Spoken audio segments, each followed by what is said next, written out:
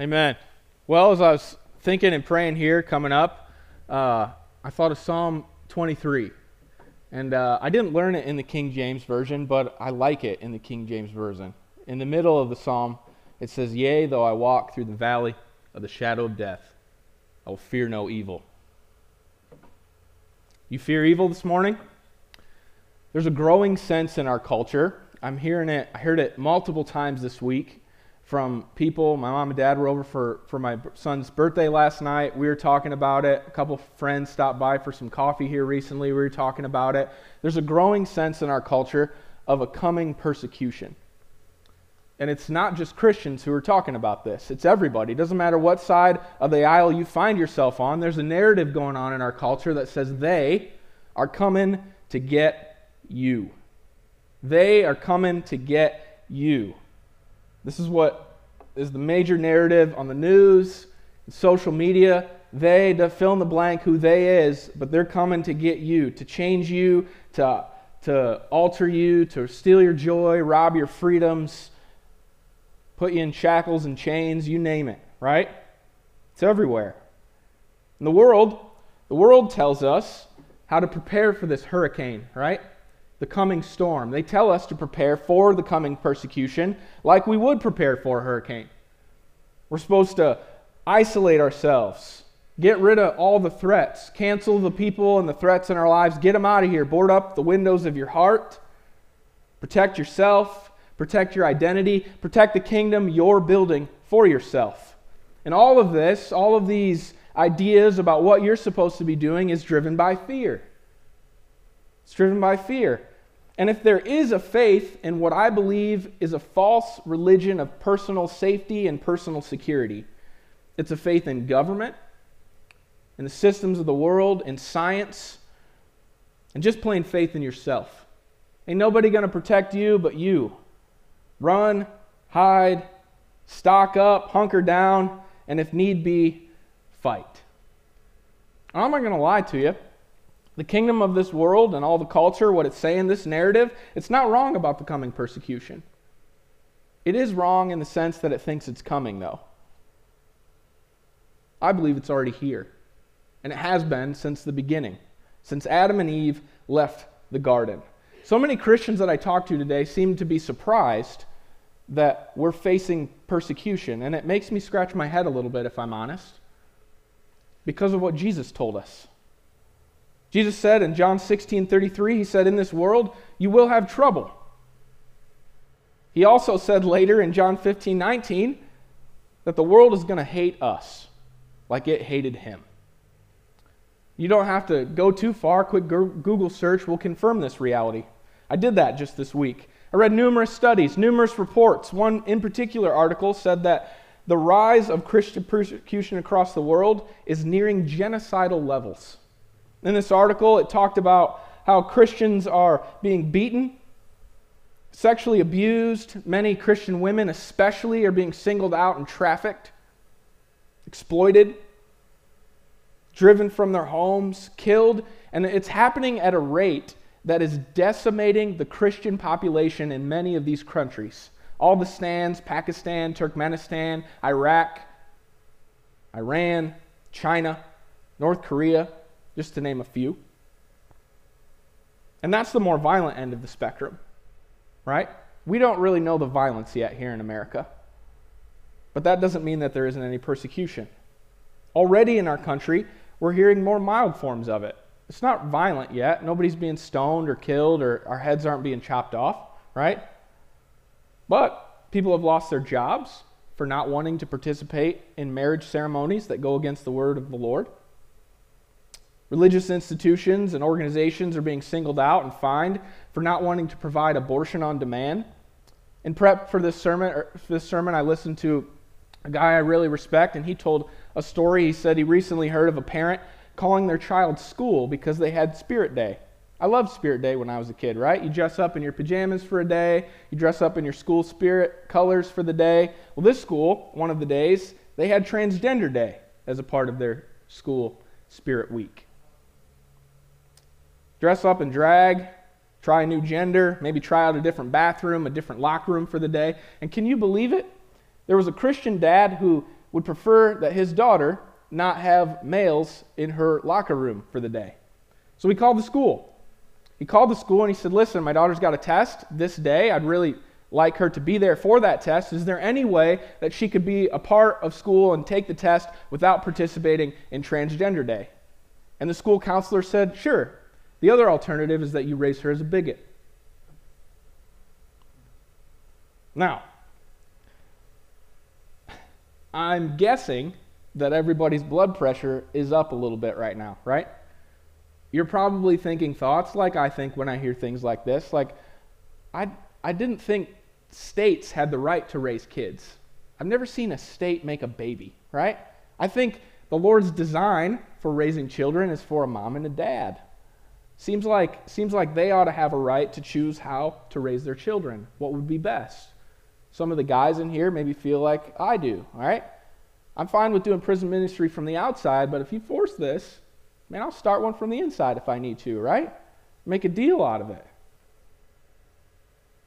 Fear, trouble, persecution. It's not new, and it's not coming. It's already here. Jesus told us as much. He said, in this life, you will have trouble. Church, God did not call us to live on a cruise ship. He called us to live life on a battleship. But I don't want you to be confused. Our battle is not against flesh and blood. People are not our enemy. They're not our enemy. And victory is guaranteed. But that doesn't mean our lives are going to be easy with Jesus. And Daniel's life, hopefully, has revealed this to you. If you're surrendered to and serving to Jesus by faith, there are going to be crosses that you and I bear in life. In fact, if your faith is not forcing you to bear crosses, it probably isn't biblical faith. Jesus said, deny yourself and what?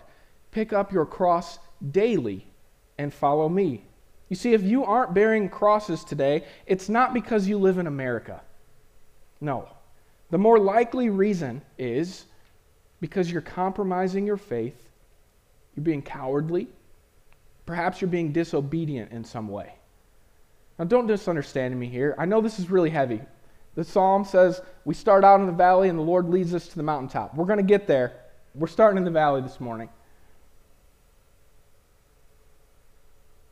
And you might hear this, you might think, well, man, if I'm not suffering, then I should sure be seeking it out. No. Don't pray for it. Don't seek it out. The reality is that if you're living with a word-centered, spirit-guided, public faith in Jesus, then suffering and persecution is going to find you.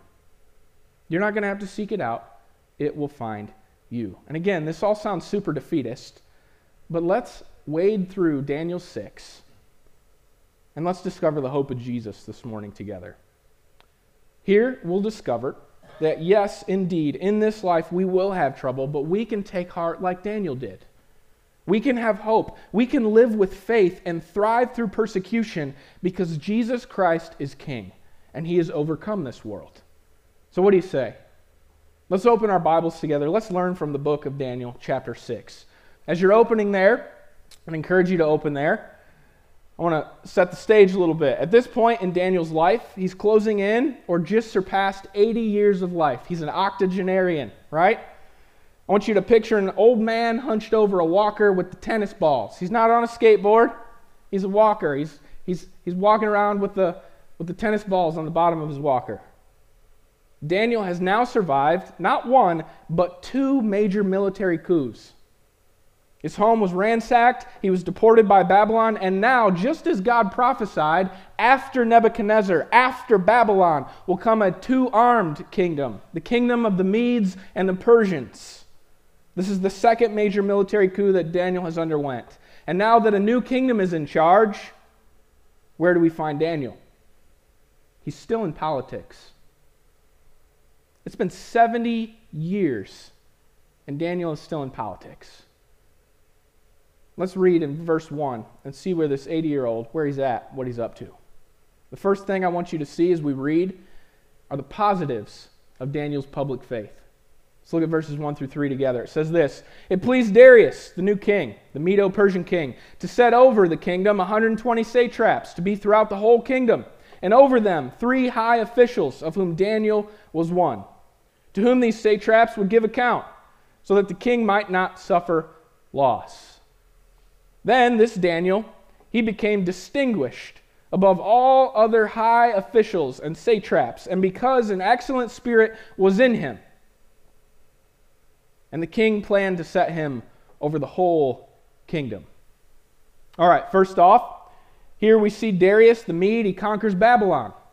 He uses force and violence. But now he seeks to transition his kingdom from a rule of man and force to a rule of law.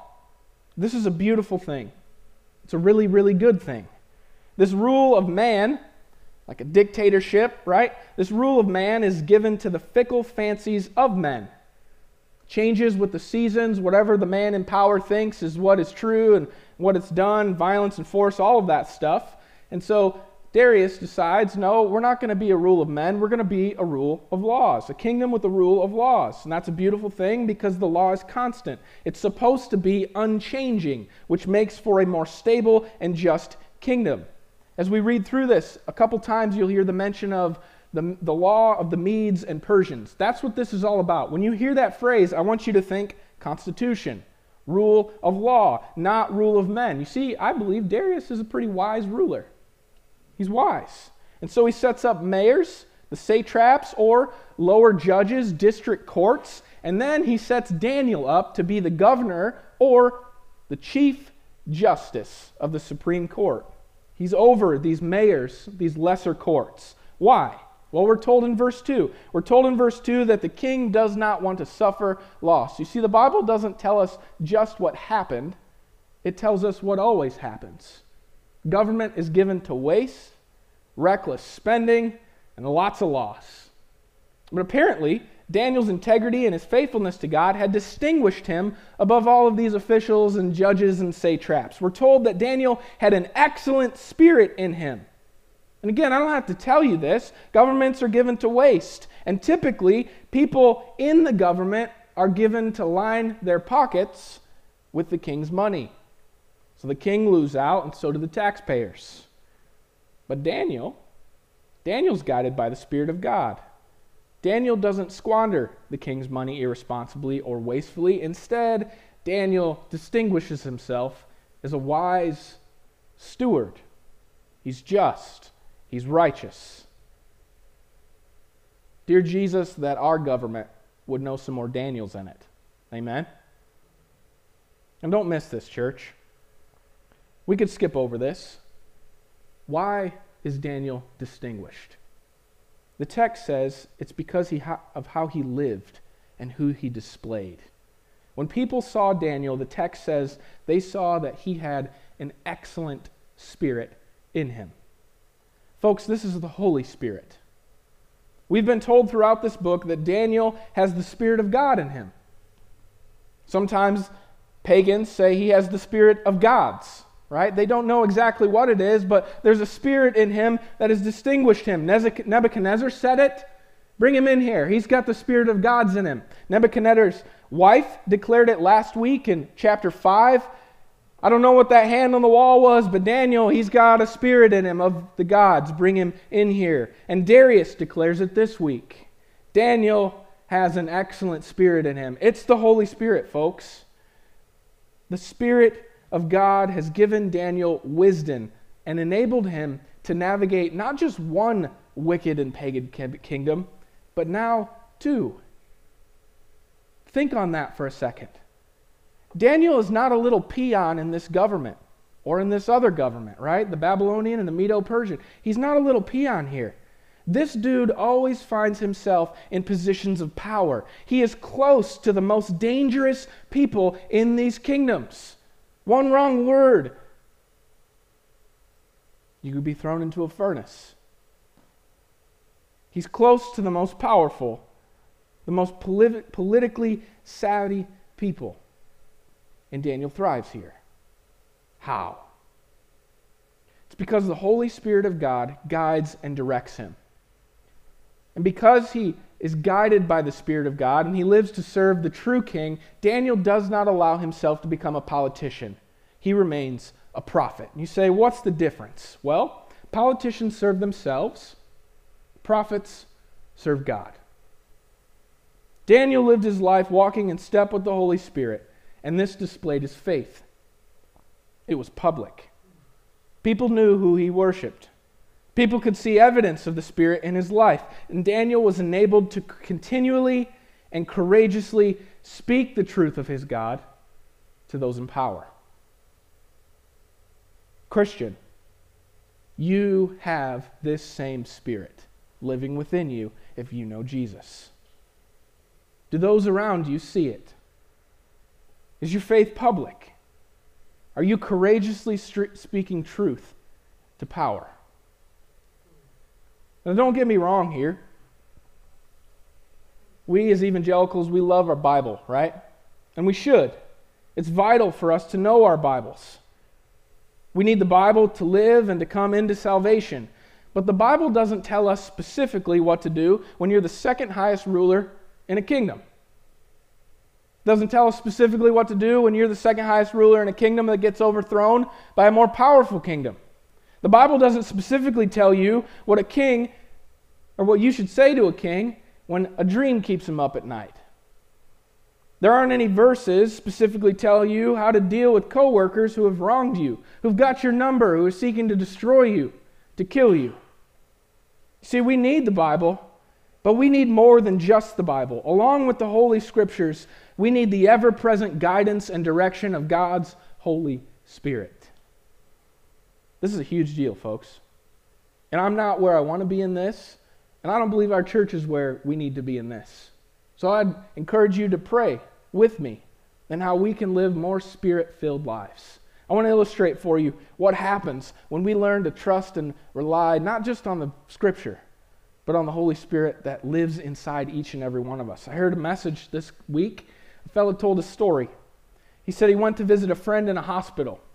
And normally when he goes on hospital visits, he takes a tiny little pocket Bible because it's small, it's convenient, and honestly, he said, I don't like to look like a weirdo carrying my big study Bible around, right? Nobody wants to walk around that guy, especially in our culture. You look weird. He said, I don't like to look weird unnecessarily. So he's getting ready to go visit this person in the hospital, and he said, I felt the Holy Spirit tell me, Mark, you need to take your big Bible. So he said, I started to argue with the Lord. He said, I'm not taking that. You mean to take the dead cow Bible with the huge leather and the 1,000 murdered trees in it? Like, no, I'm going to take the pocket Bible, right? I'm not going to look weird. You should be glad I'm taking a Bible at all, Lord. He said, oh, I'll compromise. He gets in his truck. He brings both. Puts them both on his dash, right? He drives there. He gets there. And again, before he gets out, he feels the Holy Spirit nudge him. Still small voice, not audible voice, just a sense in his spirit.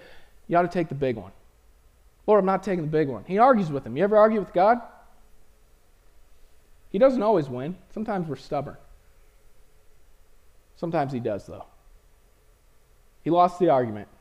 He took the big book with him. He walks up to the desk, walks in, he says, hey, I'm here to see so-and-so. You point me in the direction. Yeah, it'll be a minute. Just wait. Hold on. He said, I turn around with my giant book. There's an African lady standing behind me. She's tearing up, and she exclaims, are you the man of God? And he says, yeah, I guess that's me.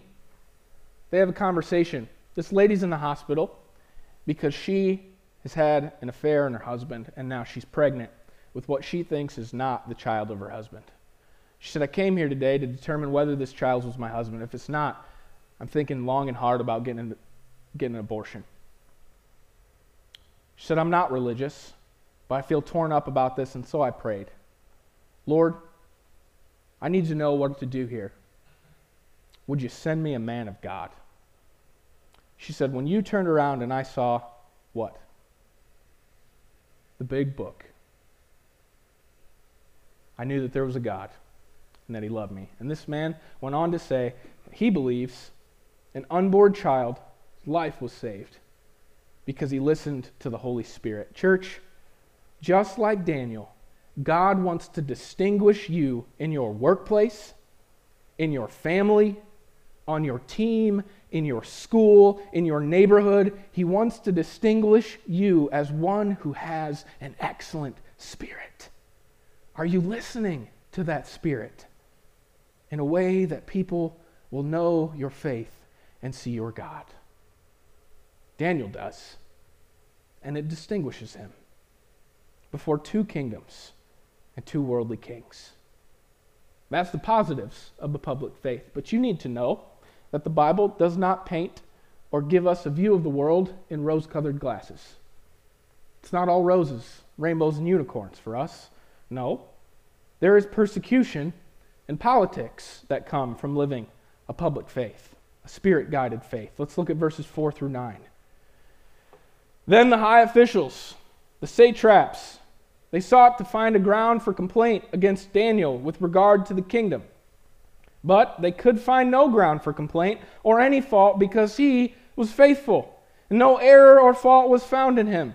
Then these men said, "We shall not find any ground for complaint against this Daniel unless we find it in connection with the law of his God." And then these high officials and satraps, they came by agreement to the king, and they said, "O King Darius, live forever. You're awesome. We love you. Everybody loves you." All the high officials of the kingdom, we had a survey, we did a study group, we focus group this, we talked to the experts. Everybody says, all the counselors, all the governors, we all agree the king should establish an ordinance. We should put a policy in place. Let's get some legislation here. Whoever makes a petition to any god or man for 30 days, except you, O king, shall be cast into the den of lions. Now, O king, establish this injunction and sign this law into place, that it cannot be changed according to what? The law of the Medes and the Persian, the Constitution. It's irrevocable. We want a law. We want a kingdom of law, not of men. Sign it in. And so King Darius signed the document. We've got Daniel here. His faith is public. He's being guided by the Holy Spirit. This distinguishes him. There's a lot of positives. God's getting glory because of it. But it's also placed a target on his back. There's politicians, people that are seeking to build their own kingdoms, serve themselves. You see, they don't like the prophets of God. Politicians don't like those that courageously speak and live out God's truth. They want to live their own truth. So, first, the politicians seek to dig up dirt on Daniel. They want to assassinate his character. They spy on him. They investigate him. They hack his computer. They look at his web browser history, his GPS data, his text messages. Sound familiar? Again, church, the Bible does not just tell us what happened. It tells us what always happens. The politicians go digging for dirt. But Daniel is spotless. The only error they can find with him is that he loves his King Jesus. Just think about that for a second. What politician do you know that has served for any length of time and still has a spotless record? Our current sitting president has been in office for longer than I have been alive. 48 years. Imagine if the politicians in our story did the same background check on President Biden. I'm going to go out here on a bit of a limb and guess that they're going to find a little bit more in his record than, man, he's just a really committed Catholic. It's easy to point a finger at a sitting president, right? Remember, when you point a finger, 3 of them are pointing back at yourself. How spotless would the report be on you? And the only thing we can find on him, the only thing we can find on her, she's really committed to Jesus. And I pray that this is increasingly so for myself and the people who call Crossroads home. It certainly was the case for Daniel. These wise guys, they dig around, they can't find any dirt, and so they do what politicians do. They resort to policy. They can't assassinate his character, so let's make some laws to trap him. They get shrewd, they get crafty, they construct a man-made policy that will force Christians to compromise or face the consequences. Again, sound familiar? King Darius, may you always be our king, they say. Don't you think you should establish your dominance and greatness among these newly conquered people? You don't got to be harsh about it. You're a gracious guy, right? You're merciful, but we need to further this narrative that you're in charge, that the people of this kingdom need to look to you, to your power, to you for their provision. Just set it up for a month. It doesn't have to be a long time, just a month. They can't go talk to the priests. They can't talk to their God. They need to talk to you because you're the man. Darius, like all of us, kind of likes the idea of that. I don't want to be God forever, maybe just a month, right? Yeah. And come on, if you're honest. Someone's like, hey, you can be God for a month. You're like, I mean, that's a little blasphemous, but it's only a month, right? I could do that. He doesn't. I believe King Darius is a wise leader, but he's led astray here through misinformation, biased experts, singular counsel. The leaders in here, CEOs, those of you who own a business, who lead people, take notice here. Proverbs 15:22 says, without counsel, plans fail, but with many advisors, they succeed. A wise leader once said, trust but verify, right? She studies statistics, experts, they don't always give you the whole truth. Sometimes important facts are hidden or purposely left out. It's the same case when we read our news. You should get your news from a multiplicity of sources, from a lot of different places. You should get all the facts and compare them before you make a decision. You see, the king here fails to heed God's wisdom, and he signs the decree based on the evidence of not many counselors, but a few. And so now Daniel is faced with a decision. Is he going to courageously continue to publicly display his word-centered, spirit-guided faith? Or is he going to compromise? For Daniel, the text abruptness suggests that this wasn't even a question for him. Look at verse 10. When Daniel knew that the document had been signed, he went to his house, where he had windows in his upper chamber open towards Jerusalem.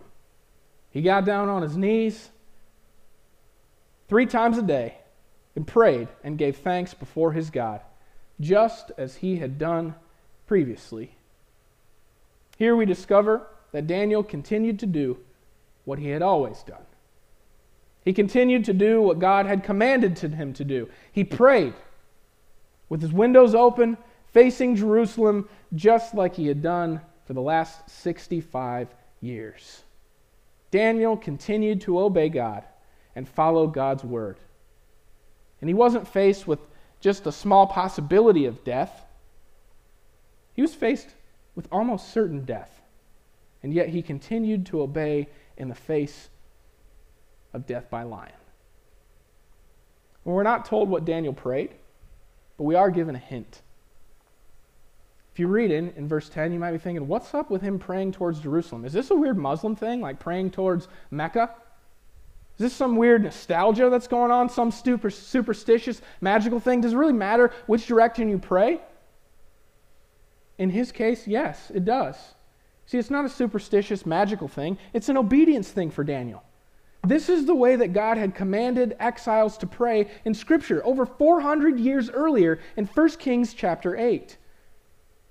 King Solomon has just dedicated the temple. He built the most beautiful temple for Daniel's God, and he dedicates this thing. And at this temple, he prays. He prays this prayer.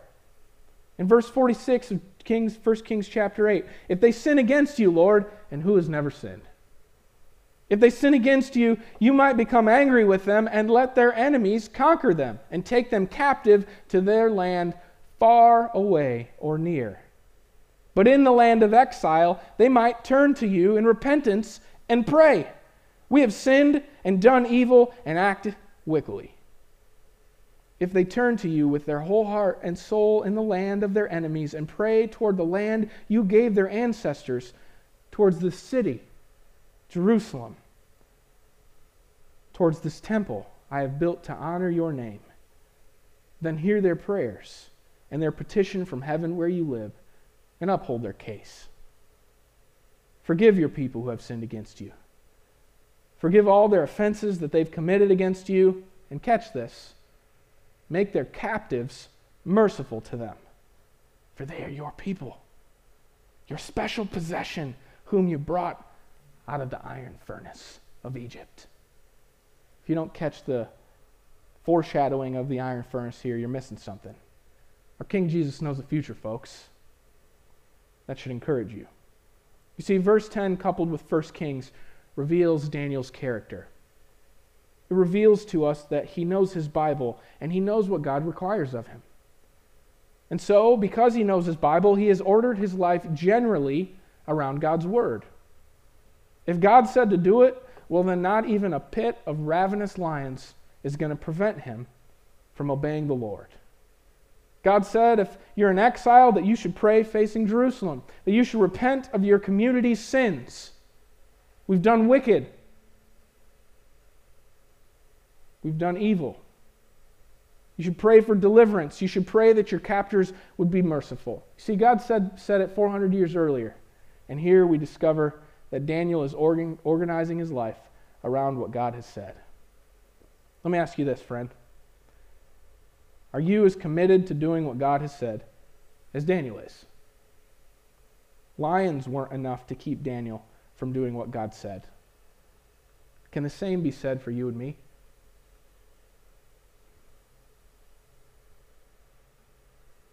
Here we see the two-pronged nature of Daniel's faith. He lived his life guided by God's Word generally, and guided by the Holy Spirit of God specifically. Daniel's faith is centered on God's Word, and it is guided by the Holy Spirit. I was at a conference here a week ago. I got to hang out with a friend of mine. He said something that I'll never forget. He said, if we have all Word and no Spirit, our faith will dry up. If we have all Spirit and no Word, well, then our faith is going to flare up. But if we have both the Word and the Spirit, our faith will grow up. See, Daniel is now 80, and he's a grown-up in the faith. He's built his life generally around God's Word, and specifically, daily, he is guided by the personal power and presence of the Holy Spirit. Daniel used God's Word to help him instill into his life holy habits. And I believe these holy habits enabled him to persevere when crisis hits. You see, church, when crisis hits, it has a way of revealing our character. When the pressures of life come upon us, they have a way of pushing out what we've put in. When crisis hits, we don't magically become more bold and more courageous. We don't prepare for persecution like a coming hurricane. Crisis just reveals what's already there. Another way to say it is, if you're not doing it in the calm of life, you're not going to do it in the crisis of life either. If you're compromising your faith now to avoid minor consequences today, we should not expect that we will become more bold later when we're faced with even greater consequences. Daniel's life proves Jesus' statement in Luke 16. He who is faithful with little will be faithful with much, and he who is dishonest with little will be dishonest with much. Daniel consistently lived out his faith in the calm of life, and because of that Word-centered, Spirit-guided, those holy habits that he put into place, he was sustained in the crisis of life. But it did cost him. There was a cross to bear. Because of his faith, he's thrown into a pit with lions. This brings us to the product of a Word-centered, Spirit-guided public faith. The king realizes he's been duped. Verses 11 through 28, he's called in his own experts. He calls in the lawyers, sees if he can see any loopholes in the law, but he realizes his hands are tied. And here again, we see a great reminder of Psalm 146:3. Do not put your trust in princes, in human beings who cannot save. No earthly power, no group of lawyers, not even King Darius can save Daniel. And Darius realizes this. And then something, I believe, supernatural happens here. Something miraculous. Daniel's faith seems to be caught by King Darius. Daniel's courageous faith has become contagious.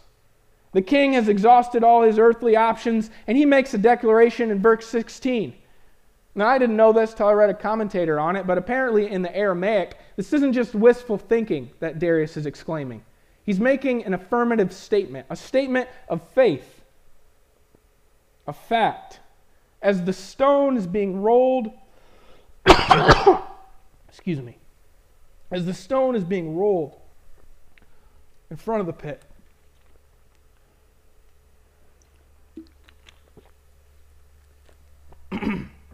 King Darius, the pagan king, declares,